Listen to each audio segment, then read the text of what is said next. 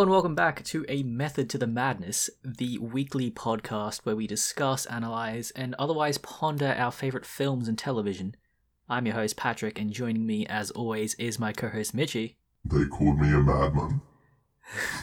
And this week we are covering Avengers Endgame, the 2019 film written by Christopher Marcus and Stephen McFeely, directed by Joe and Anthony Russo, starring, I'm just going to say the main six: Robert Downey Jr., Chris Evans, Chris Hemsworth, Mark Ruffalo, Scarlett Johansson, and Jeremy Renner. And Josh Brolin, who I was just imitating there. And Josh Brolin, sorry. If anyone didn't know, that was me yes. pretending to be Thanos with some sick fucking voice mods. Yeah, I always forget that Josh Brolin played Thanos.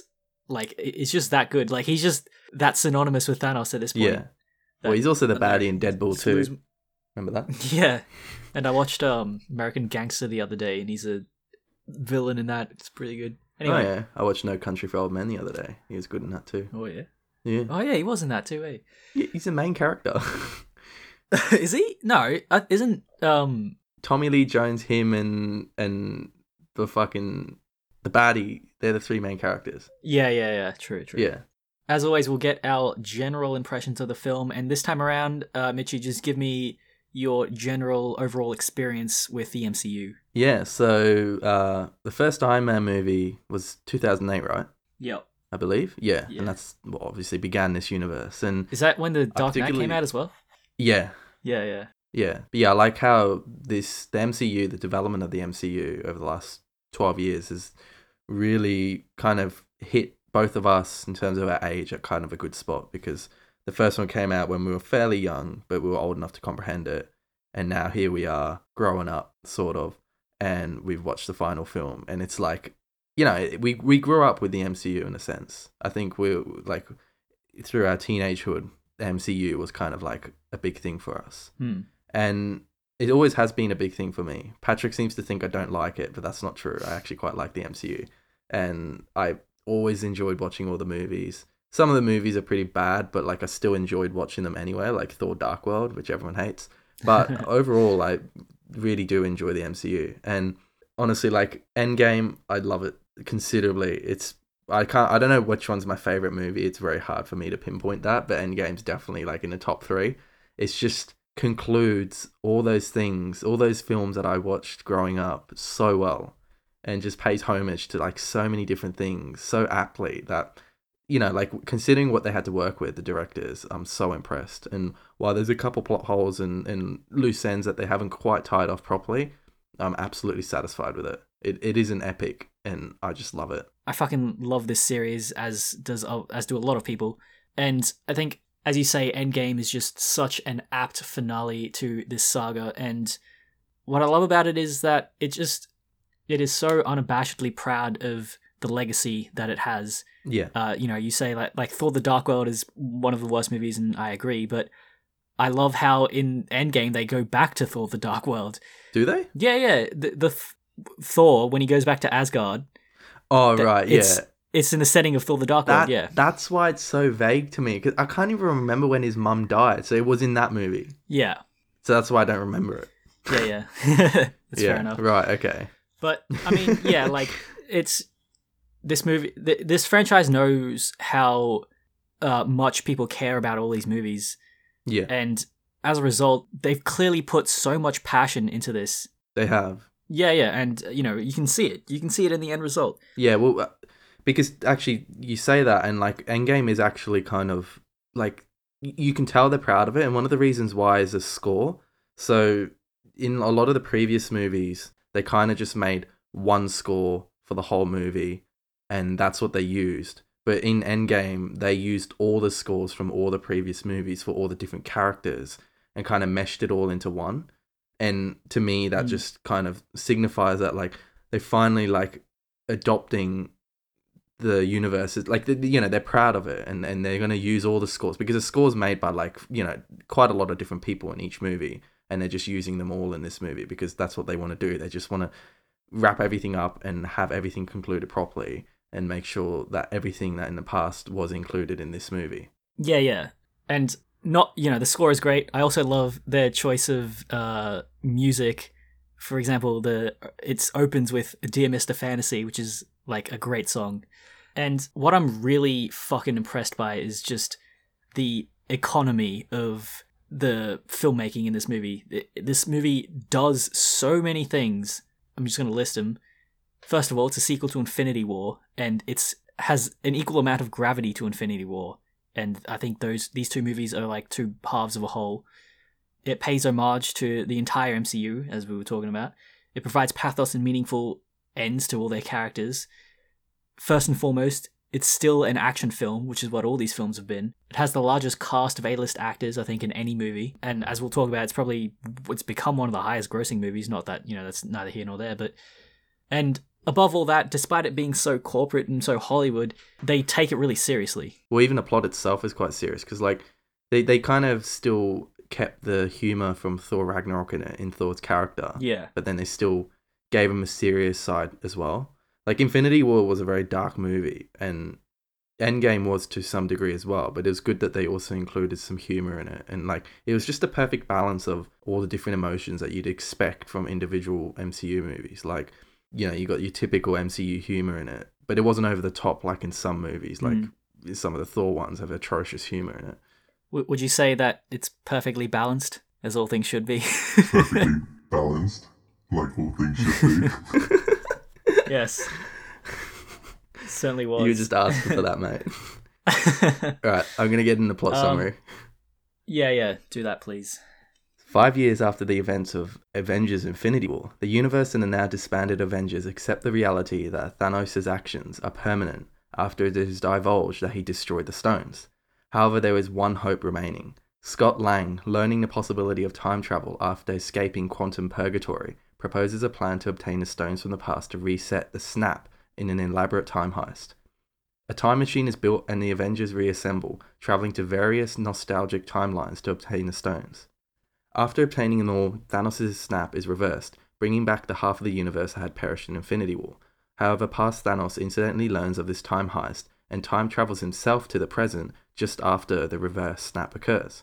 In the largest fight ever depicted in the MCU, Tony Stark is killed by the immense energies of the Infinity Gauntlet after using it to disintegrate Thanos and his army once and for all. In the aftermath, we are taken to Tony Stark's funeral, and the Infinity Stones are returned to their respective timelines. Thor joins the Guardians, Peter Parker returns home, and Steve Rogers finally retires, reuniting with past Peggy and growing old.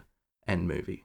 And end. Phase 4 of the MCU, is that right? Phase 4, is it? Or is it Phase 3? I can't remember. No, Phase 3. Also, that's something I forgot to say, which I love about this movie, that it's a heist movie as well, on top of everything. Yeah, pretty cool. Like, I fucking love heist movies, yeah. Yeah, everyone, like, what is it with, like, films and, like, when shit just, like, they got a plan, and then they kind of, like, get ready to execute this plan, and there's scenes where they're building shit and, like, figuring it out, then they execute the plan. It's just, like, so fun to watch when it's, well, like, done well. Yeah. Like, I don't know what it is about them, but, like, you just love that shit, Yeah. There's an episode in the newest Rick and Morty season that's, like, a riff on heist movies, and it just pretty much criticizes how formulaic it all is. Yeah. And it's like, Morty's pitching it at the end, he's like, yeah, and then there's this, a group of, like, skilled men come together, and, something goes wrong in the middle, and someone double crosses them, but the double cross was part of the main guy's plan all along. Yeah. It's just like, yeah. Anyway. Yeah. We should talk about, though, before anything else, how much money this movie made. Do you know how much it made? Do you have an idea? Have a guess. I know that it's in the top 5 highest grossing movies now, right? Well, it depends. So it depends whether you include inflation or not, right? Which, like, I always thought, like, if you don't include inflation, that's just a fucking cop-out. But it's a little bit more complicated than that, because movies nowadays, they're not watched, like, a lot of the money doesn't just come from the box office, which is generally what we mean when we say highest grossing a lot of the time. Like, there's a distinction there, because in the past, people would only watch it at the cinemas because they didn't have TVs. But now that we've got TVs, so much more shit is watched online and stuff that we don't go to the cinemas as much. And it kind of blurs the distinction between it all. Yeah. But it is, if you don't adjust for inflation, Endgame is the highest grossing movie ever in the history of humanity. Although, I mean, it says $2.8 billion, and it just beat Avatar by $7 million. And basically, the big like difference here is that Avatar was in cinemas for a whole 8 months, while Endgame was actually only in the cinemas for about 3 months. Yeah. So really, if they basically what they did was they wanted to beat Avatar monetarily, and then once they did, they kind of just cut it from the cinemas. But if they had kept it in the cinemas for a whole 8 months as like Avatar, then I'm sure they would have gone not a whole lot higher, but still like at least an extra $500 million or something like that, right? Like it's crazy. And if you do adjust for inflation, it's the 5th highest grossing film ever. Is Gone with the Wind still the highest? Yeah, Gone with the Wind is still the highest. Then Avatar still technically beats Endgame if you adjust for inflation because it's 10 years old or 12. And Titanic and Star Wars, actually, the original Star Wars, A New Hope, as we call it now, Episode 4, which it wasn't called back then. But yeah, it's nuts. It actually made the most money in one weekend, $1.2 billion in the first weekend it came out. And the previous contender for that one was Infinity War, and it actually doubled that one. Shit. So in terms of like first time popularity, first time viewing in the first couple of days, Endgame just flogs it. It's crazy. What's crazy to me is that Avatar was in cinemas for 8 months. Yeah, that's pretty sneaky, James Cameron. Like, because at the end, I never understood why he always seems to have the highest grossing movies. James Cameron's like, you know, like they're good movies, but like fucking Avatar is like I didn't even like it. Like Titanic's good, but not Avatar to me. It's not great. And like, why did they end up being the highest grossing movies? You know, like it makes sense that Endgame is. It's a conclusion of like 21 different movies in the Marvel universe, which people have been reading comics for like decades. You know, like it's if there's anything that's got to be top, it's got to be Endgame. I think that much like Spielberg, James Cameron is just a filmmaker who's really clear and concise, and it's like really good, you know, like weekend movies material. You know what I mean? But like, he hasn't made many movies. What else can you name apart from those two? Terminator, T2, Aliens. Oh, true, Terminator. Yep. That's about it. The Abyss. Yeah. Okay. Yeah. I mean, he's done, but like Spielberg at least has done a lot of movies. Yeah. You know, a lot of classics. Yeah. I guess I don't know. Anyway, this movie made a lot of money, and people say what you want about films and MCU films not being proper films or whatever the fuck, but it's put a lot of bread on people's tables, that's for sure. Well, hopefully it did, unless like a couple greedy people took all the money, which is entirely possible as well. I don't know. Yeah, I recall the credits being like super long in this movie. The credits go for about like 10-15 minutes. Yeah. Dude, the credits in this movie is like so good though. Like having the signatures of the actors and shit of the main Avengers, and like that was just fucking awesome. Yeah, it was a good send-off, eh? Yeah, definitely. Like one of the best, it's probably one of the best closing credits I've seen in cinema. Like, yeah. You know, they're not usually that interesting. And I love how it doesn't have a post-credit scene too. No, but what does a clanging mean? Oh, it's you know, Tony Stark in the cave in the first Iron Man. It is, but what does it mean? Why? Is it just saying like, remember this is what started Iron Man, or does it mean more like he'll be back? No, yeah, I think the former. It's just a good little audible bookend to the whole saga. Nah. What?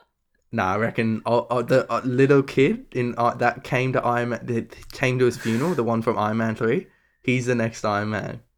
What, and you think that clanging symbolizes that?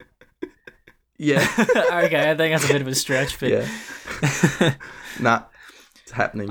Just you wait, I'll be right. No, I do think that he will possibly become like Iron Lad or some shit in the future. Iron Lad. Yeah. Iron Boy. Like Iron Kid. Yeah, Metal Child. They've begun to set up like future Avengers. You know, like Hawkeye's daughter. I'm pretty sure they want her to be the Hawkeye in the future. I don't know. Endgame's just like finished it. Like I don't know. It's just weird. I don't know how it's gonna go from now on. Did you see the newest Spider-Man? No, I haven't seen it yet. And it's actually Is that the only one that's come out since Endgame? Yes, and it's a good like epilogue kind of like it surprisingly ties in really well with the Infinity Saga. Right. Okay. I'll have to give it a watch. Yeah. But random, dispassionate, fair to rich and poor alike. They called me a madman. And what I predicted came to pass. Look. Pretty, isn't it? Perfectly balanced. This whole thing Where are the stones? gone. Reduced to atoms. You used them 2 days ago. He used the stones to destroy the stones. It nearly killed me. Right, so you have some qualms with this movie that you want to get into? I do, as a matter of fact, because I know you think it's very well concluded. So I've got these propositions for you. All right. First thing I want to talk about, though, is that there's some people out there that think, Thanos' argument in Infinity War of wiping out half the universe makes sense. You know, like, what if there is overpopulation? It'd be really good, kind of thing, right? And, like, Yeah. you know, like, it ostensibly seems like a good argument, but I just came up with, like, a counter argument, which is that half is just arbitrary. Like, there's no, it doesn't really make any sense in terms of keeping the balance, firstly. Like, I don't know, understand it from that point of view, but half isn't actually that much when you think about it. Yeah. Because, I mean, wouldn't the population just be back in a couple generations? Like, yeah, exactly. So our population of Earth was half of what it is now in 1972, which is about 50 years ago. That's crazy. And that, in other words, that's 50 years is 0.0000025% of the total existence of modern humans, right? So you're really only like wiping out that tiny little bit of like history, really, in terms of like population growth. And yeah, sure, like it would disrupt the world to fuck if suddenly we wiped out half the world, and maybe it would take a bit longer for us to regain that half of the population. But I reckon, you know, upper estimates figure of a few centuries, you're just going to have it back to normal, which is like a few centuries is like fuck all in terms of the age of like galaxies and shit, right? So like, you know, like Thanos just kind of like wipes out half the universe. He's like, yeah, I'm done. Doesn't he live for like hundreds of years or some shit because he's some fucking Titan creature? So by the time he's like an old fucking Titan, the universe is just going to be back to how it was, the same size again. And he's destroyed the fucking stones like an idiot. So you know he can't do it again. Like you know, his argument made no sense. It made more sense in Endgame just to wipe out the universe entirely and recreate it in his own image or whatever he wants. And Yeah. Before Endgame came out, I always thought Thanos's kind of conceit was to actually be a god. I thought that him being this crusader to save all life was a show for his true intentions of wanting power, but then in Endgame, it turns out he actually was truthful about that, which, I don't know, I thought it would have been way more interesting if he was like this kind of egotistical guy, you know? I don't know, I like, aside from his stupid wiping out half the universe argument, I really like Thanos' character. Like, he's just so, like, it was so cool just to see him fucking, like, just going back to, like, I don't know, like a Povo lifestyle and some hut, and he's just cooking away, and you almost feel sorry for him. Like, wow, like, what a humble dude. Like, he just did his mission, and, like, fucking that's it, you know? Like, yeah, sure, he killed half the universe, but, like, you know, he didn't get power hungry at all. Like, I don't know, I just had some respect for him as an antagonist. Like, you know, it's not something you'd expect in a superhero movie. Usually a supervillain's just like, I want to destroy everything and I want ultimate power. But this guy was just like, nah, I've got my mission. Yeah, my mission makes no sense, but I did it and that's it. It was so cool. Yeah, anyway, so my main qualms, loose ends that I have. So I'll start with the shittest qualm that I have, the one that's not that significant. Yeah. So, Gamora. She's technically back in the universe now, but she was killed in Infinity War for the Soul Stone, right? By Thanos. Right. Yeah, in Endgame, Black Widow was also killed for the Soul Stone, right? And she can't come back, so they said. So it doesn't really make much sense. Like, I kind of get it because Gamora came from an alternate timeline, but like, isn't the whole point of like the time travel in the MCU is that you can't really edit the future? So like, by putting Gamora in modern times, presumably she'll be in one of the movies soon. It kind of like, it doesn't really make much sense really, because she shouldn't exist in that universe since she was sort of killed for the Soul Stone in the past. And apparently if if you're sacrificed for the Soul Stone, then you can't come back. That's the rule, even if you have the Infinity Gauntlet. That's why they can't bring Isn't back... that the whole thing about the inverted Mobius strip, is that they can bypass all those paradoxes? But what I'm saying is that they can't bring Black Widow, so why can they bring back Gamora? Like, I know it's another way that they brought it back, but it's just like, I don't know, it just doesn't make, like, why not just kill her off? Like, she didn't need to be in it. Like, well, I don't know, it's kind of just confusing. Well, because they need to wrap up the Guardians franchise. Yeah, she died in Infinity War. Yeah, I guess. That'd be a sad Guardians 3 if she wasn't in it. Oh, yeah. I guess. I don't know. Yeah, all right, let's ignore that one. That one's not great. But yeah, all right, next one. So, so you know the ancient one when she's explaining to fucking Hulk Yeah. about removing an Infinity Stone from a timeline, like fucks the universe up. Yeah, That's why they have to return it.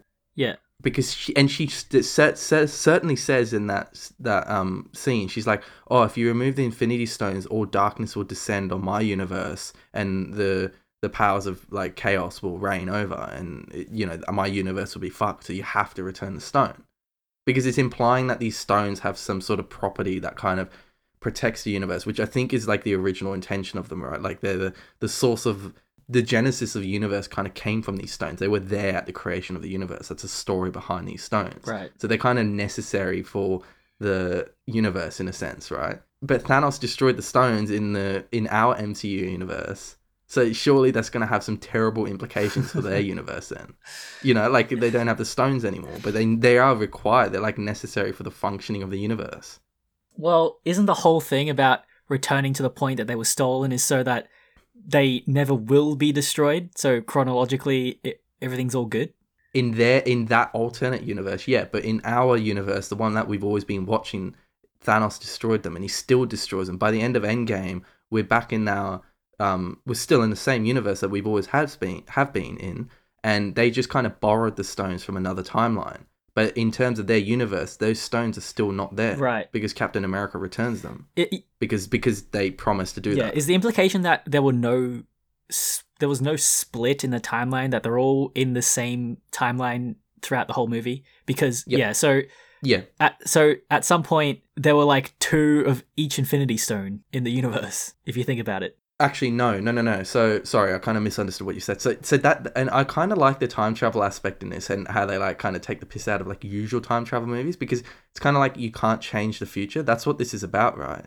So they can't go back in time and reverse what Thanos did, i.e. cancel out the snap that he did in Infinity War, because otherwise that would just create an alternate universe, and they wouldn't live in that universe. And the universe that they're already in, i.e. the one where half the universe was wiped out, still exists. And that's the one that they're always going to exist in. Yeah. So to kind of go back and grab the stones and borrow them, and then reset the universe by reversing the snap, but you still have that 5-year period where half of the universe didn't exist. It's kind of a really cool concept. So it's not...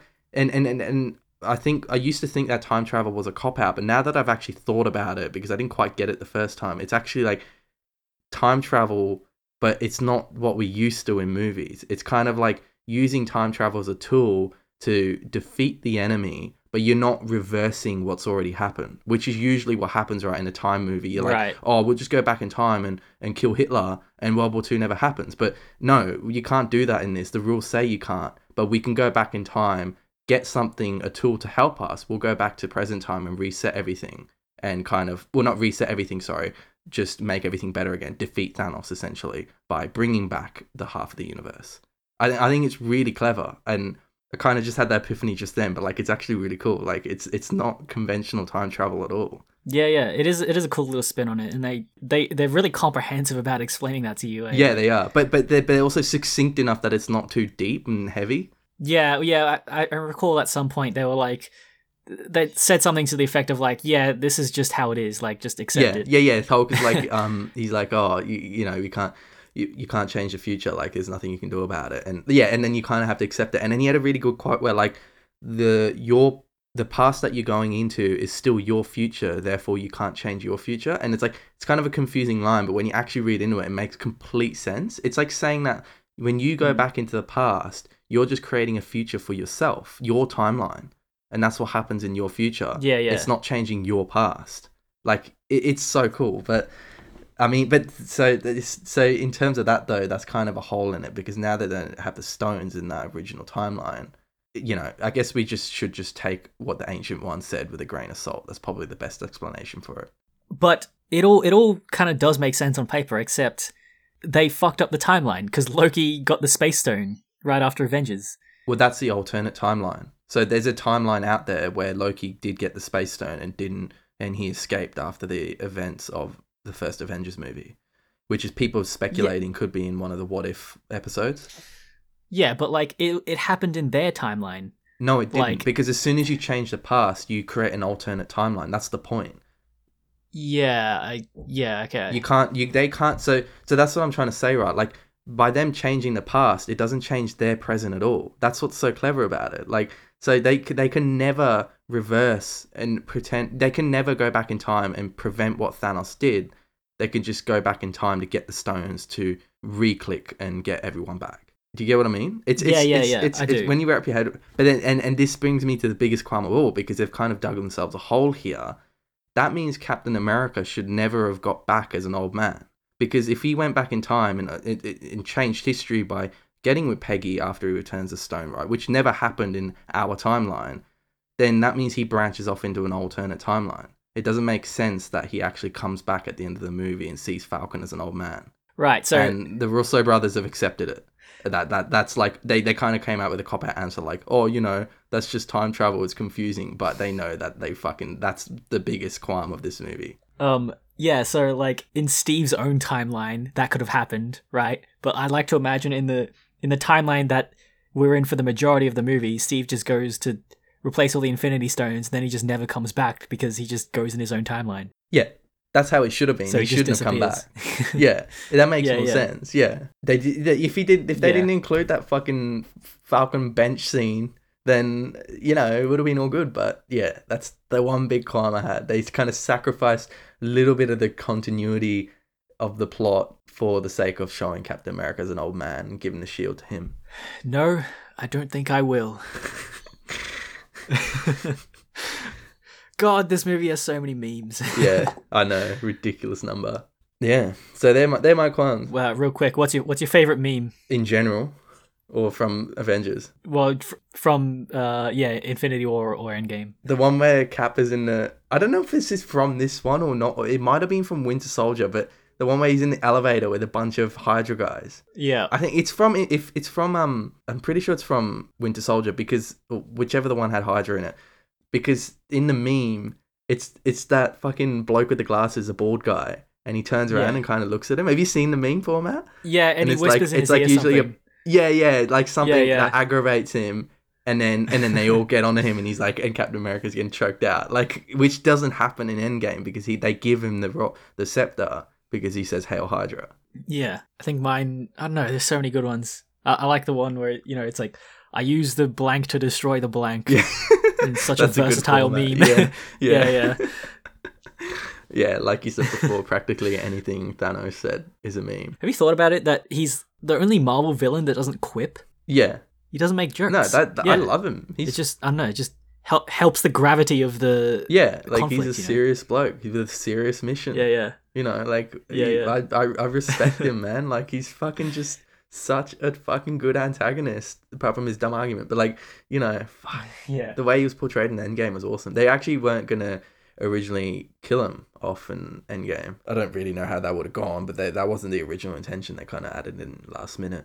Well, I was hoping, before Endgame came out, my hope for how Endgame would play out was that Thanos attaining godhood would change him. He would maybe realize some higher truth or something, because I think that's what happens in one of the comics when Doctor Doom gets the Infinity Gauntlet, and then he because he gets all this knowledge, he realizes that Reed Richards is a better man to wield it than him, so he just gives it up to him. Yeah. So I was hoping that it would become this super ontological, existential journey that Thanos would go on, and it would have been too much.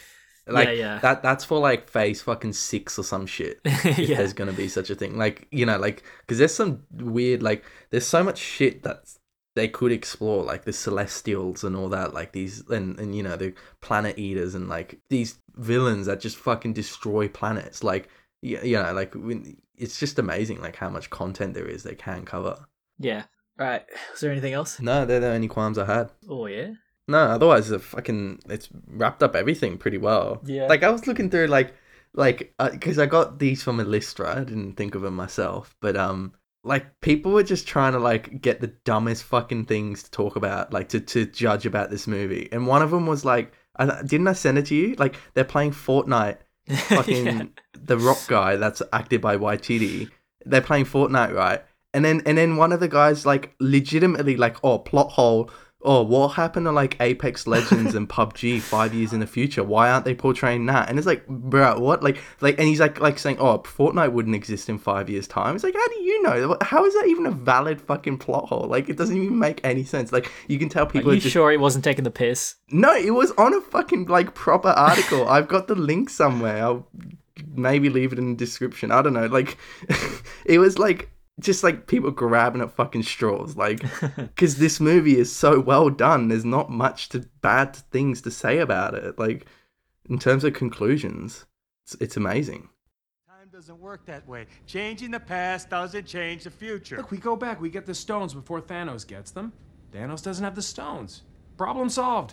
Bingo. That's not how it works. Well, that's what I heard. Wait, but who? Who told you that? Star Trek, Terminator, Time Cop, Time After Time. Quantum Leap. Wrinkle in Time, Somewhere in Time. Hot Tub Time Machine. Hot Tub Time Machine. Bill and Ted's Excellent Adventure. Basically any movie that deals with time travel. Die Hard? No, that's not one. This is known. I don't know why everyone believes that, but that isn't true. Think about it. If you travel to the past, that past becomes your future. And your former present becomes the past, which can't now be changed by your new future. Exactly. So Back to the Future is a bunch of bullshit? Alright, so I think we'll go into what the subtext of this film is, if there is some. You know, obviously, it being a conclusion, that's what the emotional underpinning is about. A conclusion for all these characters to pretty much wrap up this saga. And have you thought about how the first shot of this movie is an arrow landing on its target, like a symbol for predestination? Nope, I did not at all. Which, by the way, that scene was meant to be in Infinity War, but they moved it to Endgame. Oh, interesting. Yeah, bit of trivia. Do you reckon that's purposeful? Like that it's the opening scene? It's kind of symbolic of the movie? Yeah, what, the arrow? Yeah. Yeah. Yeah. Yeah, I can see that. Yeah. I don't know. I think that was a clever thing to do. Clever choice. So what are you saying? Like, just that. How does it work? Well, you know, Thanos' whole thing is about destiny, things being inevitable. Yeah. And likewise, I think the feeling you get from watching any conclusion in any media, you know, it's very kind of fatalistic. And I think the gravity of conclusions is manifested when you're able to contrast how a character is at the beginning of their journey and at the end. And in the case of Endgame, this is literalized as, you know, the plot is time travel and they go back and actually face themselves, right? And see their own shortcomings. Yeah, so, like, the main internal conflict within the Avengers is manifested as Tony and Cap go about virtue in different ways of, like, how to be a hero. Yeah. And, you know, as demonstrated in Civil War, Cap embraces his failures as a hero and turns them into motivation to keep trying. And he has a quote in Civil War where he's like, "We try to save as many people as we can. Sometimes that doesn't mean everybody. If we can't find a way to live with that, next time maybe nobody gets saved." And, you know, he comes from World War II, a time of, like, black and white, of, you know, good guys fighting Nazis, pretty much. Wasn't any moral complexity, and that's his whole cornerstone as a character. I mean, yeah. Well, I've got some things to say about that. Not with real life context. No, yeah, but it's in just, the movie. Yeah, I mean, obviously the comic was written at a time as well when, like, yeah, fucking America, like, Captain America's got to be the guy, the really good moral guy. It's like, you know, nothing about America that's really great, but anyway. I mean, I don't think the first Captain America is trying to portray the complexities of war or anything like that. No, definitely not. just for the sake of, you know, the diegesis of the MCU, that's definitely his cornerstone is that he's a man out of time, you know, and that struggle is accentuated by all the complexities of acting moral in this new age, you know, in this world full of trolley problems. You know what I mean by that? Oh, trolley problems is in, like, utility, you know, the moral arguments. You're talking about that, right? Yeah. Pull the lever. Like deontology or utilitarianism. Yeah. Whereas Tony's whole struggle is an outward reflection of his core as a pragmatist. So, and again, this is accentuated by the gravity of the threat he knew was always going to come. You remember in Age of Ultron, he had that vision of all the Avengers dying. Yeah. Hence why he built Ultron, because of his paranoia of failing as a hero. Yeah. Right? So both their conclusions are so fitting because Cap finally overcomes his inability to move on from being the lone man against the world. Because his conclusion is that he finally comes home from the fight and, you know, settles down and lives a life. And Tony finally overcomes his paranoia of not doing enough as a hero. That is, he sacrifices himself after having a family, which he was too afraid to do throughout the series. Yeah.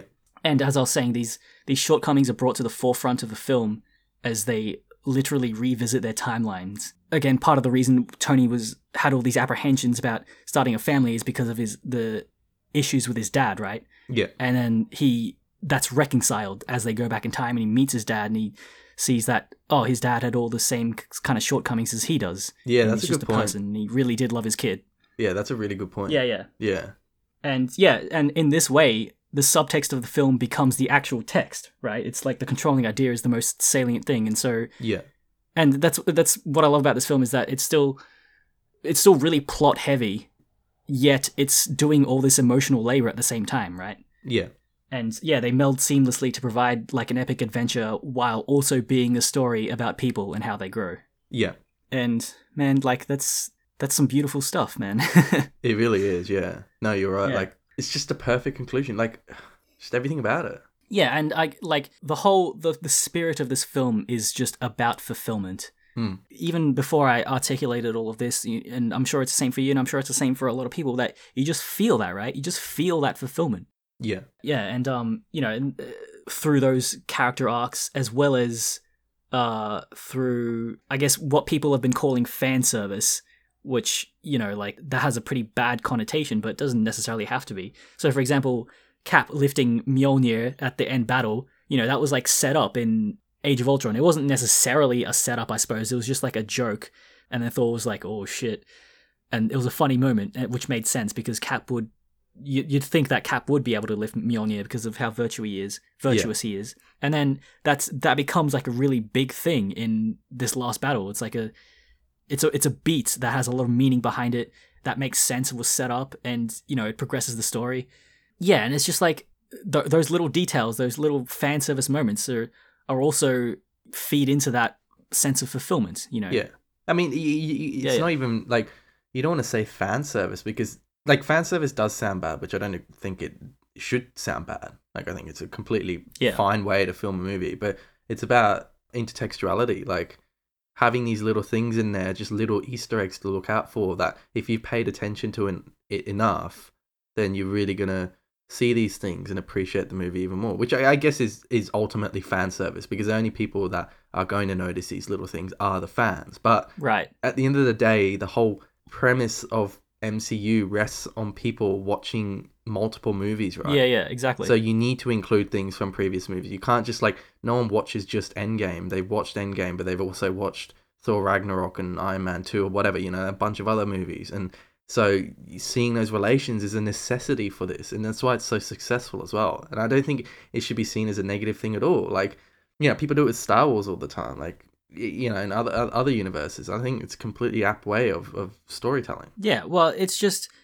in the way that a film has set up in the first act and it pays it off in the third act. This just does it over multiple movies. It's the same principle. Exactly. Yeah. And it is strange that it has this negative connotation, like, as if, I think the argument is that it's a cheap way to have, like, an emotional spike, I suppose, but it's but why is it cheap? Yeah, exactly. Like, if you didn't include it in there, then we would have just not had these moments where we could think about it. But it wouldn't have made much difference to the overall film at all. Yeah. Like, if Cap picked up Mjolnir or not, it doesn't really matter. Like, people always have this, like, the major qualm that people have with Rogue One, right? Completely irrelevant, but Star Wars Rogue One is that the whole final scene with Darth Vader, like, slashing up the rebels, was just, it's just fan service. It's not good. But, like, it's not even a valid argument. Like, that scene, like, made the movie for me. Yeah, same. Because, yeah, sure, I love Darth Vader and I love Star Wars, right? So, yeah, it is sort of fan servicey. But even if you watch that movie for the first time, the first Star Wars movie, that's still a fucking sick scene, and you don't need the context. You can just tell, like, this guy wearing a black mask with the red lightsaber is obviously a bad guy and he's very strong. Like people just kind of, like, really get worked up about this whole fan service shit, but it doesn't actually, like, there's no basis for getting worked up about it. It's completely fine having it in a film. Yeah, which is something I wanted to talk about. So I think the thing about this film, man, is that it's mainstream. It's the most mainstream I guess like series or like fiction that is out right now, right? And so it's susceptible to a level of scrutiny which it otherwise would never be. And it like, you know what I mean? Like if this was a niche kind of thing, if only a select group of people knew about this series, it would be like the coolest fucking thing ever. But just the fact that it is so mainstream is just like, I think people feel the need to, like counterculture for counterculture's sake. You know what I mean? Like, yeah, no, definitely. Like, it's got more popularity, therefore it's going to have more critics. Yeah. I mean, and it does it requires more criticism, in my opinion, as well, because the movie's going to make $2.8 billion. I want to fucking make sure it's a good movie. Yeah. I mean, because Avatar sucks. I don't really mind. Like, I'm a big proponent of being critical of all mainstream and popular things, like I think that is totally a necessity we need to have in culture. But yeah, I mean, it's at the end of the day, it's not trying to be fucking Casablanca. It's just entertainment, and it's really good at being entertainment. Yeah. But at the end of the day, isn't that like people say it's not film, but what was film originally intended for? Yeah, true, entertainment. Exactly. What else? Entertainment. Then you tell the story or lesson or teach whatever you need to, because without entertainment, no one's gonna fucking watch it. Yeah. And people watch Avengers, so I'd say it's darn successful. You know how like Scorsese compared it to theme park rides? No, well, you keep quoting this, but I've never actually I don't really know much about Scorsese, and I've never watched actually many of his movies. But what did he say? He said that first of all, he said it's not cinema because it's more in line with a roller coaster. And then I was thinking about this analogy, like he's actually, I think it's actually quite apt. Like if you think about like really kind of deep emotional films, like going through a museum, and then you think of these films as roller coaster rides, like yeah, I can see that. Bro, but like I don't. What about what? But like, what? Okay, so what's a museum fucking tour? What kind of film is a museum tour? Like I was about to say Taxi Driver, but it's one of Scorsese's films. Like, no, of course he would say that one... about his films. Yeah. Okay, well, good films we've reviewed, in our opinion: Uncut Gems, 1917, Parasite, The Lighthouse. Yeah. I would say they're more akin to fucking roller coasters than a museum ride. Yeah, actually, that's a good point. And they're critically acclaimed as good films as well. That's not just us saying it. They actually got awards. Like, sure, Avengers doesn't get too many like Academy Awards, but those films got Academy Awards. And 1917 is definitely more of a roller coaster than a fucking museum tour. That's for sure. That is a really good point. And maybe Scorsese just likes boring films or some shit. I haven't seen, like, is Taxi Driver slow or something? I don't know. Oh, dude, it's the fucking slow. It's so boring. Like, isn't it good? I thought it's a good movie. Like, yeah, people always rave on about it. I guess it's deep, but like, it's a slog. Anyway, yeah. So Scorsese's just being a dick. Yeah. Which is weird because like he also directed The Wolf of Wall Street, which is like a fucking high energy romp. Yeah, that's a good movie. But now he's just contradicting himself, because that's a fucking roller coaster too. Yeah, I don't know, man. Like what is the point of his argument? Like, this is probably like the most pointless argument I've ever God. Yeah. There's no, why bother putting distinctions on it like that? Like, yeah, I don't know. It's fucking film at the end of the day. It's makes money. That's what it's for, Anyway, I think we'll wrap it up about there. Mitchie, do you have any recommendations for this week? Do I have a recommendation? Wait, before that, let's talk about what does this mean for the Marvel Universe or Marvel Cinematic Universe? Right. And in my opinion, I think Endgame is the end of the Golden Age, which sounds bad. I think at least for a significant period of time, the MCU has kind of reached the climax. And from now on, it's all going to be steady state, where it will still keep making a lot of money. It will have a lot of like fan bases and stuff, but there's not going to be a box office record like there was for at least some time, right? Oh, yeah. And I think what I like about it is like, if you could span this over generations, this MCU idea, because this is our generation, like what I said at the start, like the MCU that we've experienced thus far up to Endgame from Iron Man, that those three phases is like our MCU, right? Well, to me anyway, like I really appreciated it growing up. And, you could apply that to any age anyway, but I think the next couple phases, it's not going to be as appreciated as much by the people who enjoyed the first 3 phases, but there's going to be a whole new bunch of people, whether they're growing up or whether they're old people that just start watching new movies, that are going to appreciate those phases more than next. And, you know, like, it's kind of cool to think that there's going to be all these different phases that kind of apply to different people and different generations almost. Yeah, I think that is very, very entirely possible. I'm not too sure about what will actually happen. All I know is that what I want to happen is for it to get fucking wacky, which it looks like it kind of is. Like, so, you know, they've got that series coming out, like, What If? And, you know, that they released a trailer for that new WandaVision show, which looks pretty wacky. Like, have you seen that? No. What is it? It's just like, it's as if they're in a sitcom, and it just goes through like a lot of different variations of like the same scene, as if they're like in different shows or something. Right. Like it looks pretty strange. And then, you know, of course, there's the sequel to Doctor Strange, The Multiverse of Madness, which just that title is pretty wacky. And I can imagine that they might do the thing that DC have been doing these last couple of years, which is like bringing in random old so, for example, you know the Superman movie with Kevin Spacey that came out like a long time ago? No, what? Kevin Spacey?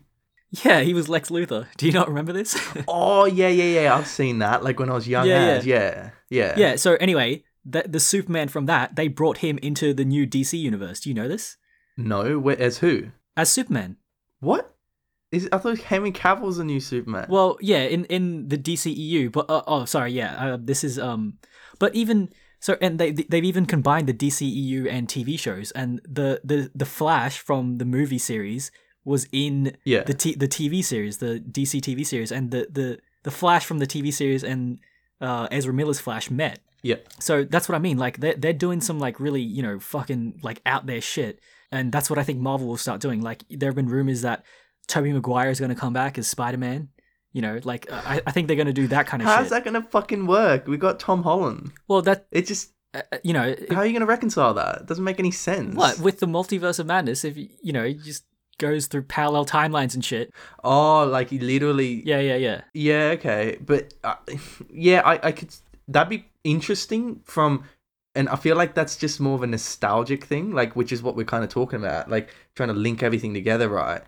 But... why not just explore things that are new? Also, I feel like there's going to be a lot of licensing issues with that, because all these different things are made by different people. Yeah. Although, I guess once you buy the rights to a character, don't you have like access to all of it or some shit? I don't know how it works. Yeah, I don't know. So Sony's fucking being a real like childish about the rights to Spider-Man, so that actually might not happen. But yeah, they are.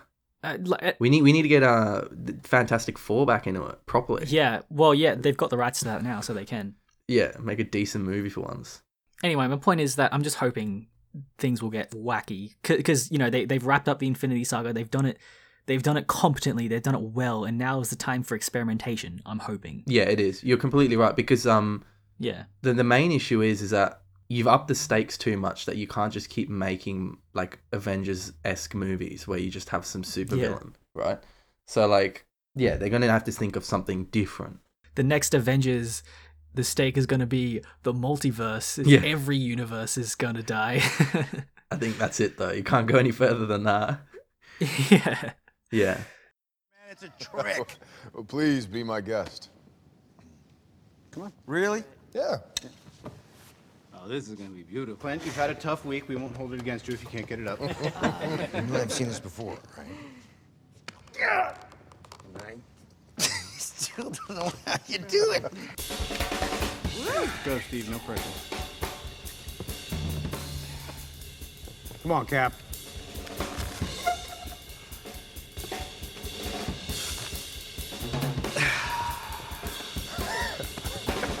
Nothing. Anyway, what are your recommendations? So it's about the intertextuality, right? Like, there's not many things that like just build up so much intertextuality like the MCU. There's so many connections, and there's so many different movies and TV shows that you can watch. And I'm sure there are other examples as well, but one that really means a lot to me is Doctor Who. Right. Because there are just, I've been thinking about it, there's like a lot of similarities between Doctor Who and MCU in the sense of just world building, because Doctor Who is the oldest sci-fi TV show in the world, and it first aired in 1963. There's a lot of stuff that they built on that, and if you really watch all of it, then it's kind of akin to watching all the Marvel movies, where you can see little bits here and there. And like a lot of the techniques that they use in Doctor Who, like especially in the new season, like they kind of have a bunch of characters that you kind of grow emotionally, you emotionally connect to these characters, right? And then always in the finale of each season, these characters come together and defeat some common enemy, right? Which is kind of basically exactly what the Avengers is. Yeah. So you got all these different characters built up in previous episodes or films, and then they come in at the end. And they always increase the stakes of every season as well in Doctor Who, or at least they did for some of it until they had to kind of stop increasing the stakes. But like it's similar to the Avengers in that sense.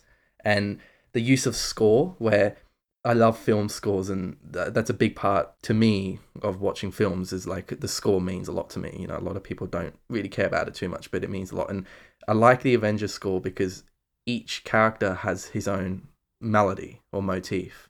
And it's not just used to like, yeah, you play it when he comes on screen because that's his theme, but you can use it to foreshadow shit as well, and kind of silently have it in the music somewhere where if you listen out to it, it can kind of reveal things that might happen later on in the plot, you know? And they do that in Doctor Who as well, where like each character has their own kind of theme and you can use it to foreshadow so many different things. And Doctor Who also has like this, the inherent basis of it is time travel, and that's used so often to kind of nostalgically revisit things, which is exactly what Endgame did. Like, and I just like, in terms of universe building, I see that TV show as like something that's comparatively similar to Avengers really in the MCU. Yeah, my roommates have been watching Doctor Who recently, and there was one night they were watching that one where Donna's, you know, it's the finale where all the companions come back, Donna, Martha, and Rose, and Sarah. Yeah, the Davros one where they wipe out the universe. That's the premise of it. Is that? Yeah, they've got the I forgot what it was called, but they incinerate or kind of vaporize people as a test. But the whole point is that Davros presses his button and it literally just breaks down the entire universe into individual atoms. And that's the final season of David Tennant's story arc, right? He's the 10th Doctor. No, it's not that one. It's the one where at the end he creates a clone of himself, and then him and Rose go off. It's the one where Donna gets. It's Donna's finale. Yeah, that's the one I'm talking about. It's the one with the Daleks. Oh, yeah, so okay. the Daleks invade Earth and they kind of steal planet Earth, right, and put it in some weird alignment. Right. Yeah. That's right. Yeah. You're not stumped. I'm a fucking dork when it comes to Doctor Who, and like, but that's what I mean, right? Like the like Russell T Davies, the show writer for that. The first season finale was they were going to destroy Earth. The second season they were going to kind of like really destroy Earth, and then the third season they were going to destroy Earth again, but like even worse, and sort of like the end of time itself. And then the fourth season, that one we were talking about, Davros just wants to literally like break down the entire universe into nothing. Like again, it's like increasing the stakes every finale of the season. They obviously had to stop once Matt Smith came in because you can't just keep doing that shit forever. But like, it was such an apt 4 seasons of the like having that. Like, it's just so many similarities to me between that and like the MCU. Just more the way that they kind of devise things in the plot. Yeah. It's yeah. I always love that team up shit. Yeah, it's good. I haven't actually seen it, but I've learned recently that, you know, so there's the DCEU, which is not great, but then there's the DC animated universe, which is comprised of about 17 films, I think. Right. And it's recently ended with Justice League Dark Apocalypse War or something, which is pretty much the end game of that universe. And apparently it's really good. Okay. So yeah, I'm keen to watch that, man. Yeah, I've never heard of it. Yeah, where can people find us, Mitchie? You can find us on YouTube, Spotify, iTunes, SoundCloud, and Stitcher. If you have any questions, send us an email at mail@anttm.com or visit our website where you can find a list of our growing podcasts and also our Facebook and Instagram page. And what are we doing next week? That is a good question. You want to do Drive? Yeah, all right, let's do it. Drive it is. Ryan Gosling and what's her name from Doctor Who? No, is it her? Yeah, it is. I was right. I thought she was in Doctor Who. She okay. was. She was in the one with the Weeping Angels, the very first one in third season. Oh yes, it's Sally Sparrow. Yeah, you're right. Yeah. Sally Sparrow. Yeah, I was yeah. surprised too. Yeah. You're totally right. Yeah, okay, cool. So join us next week for that. Cool. All right. Yeah. See ya. Bye.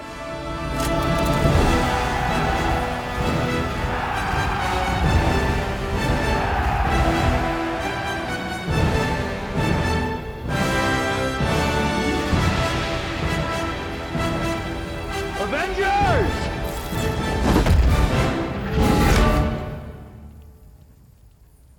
Assemble.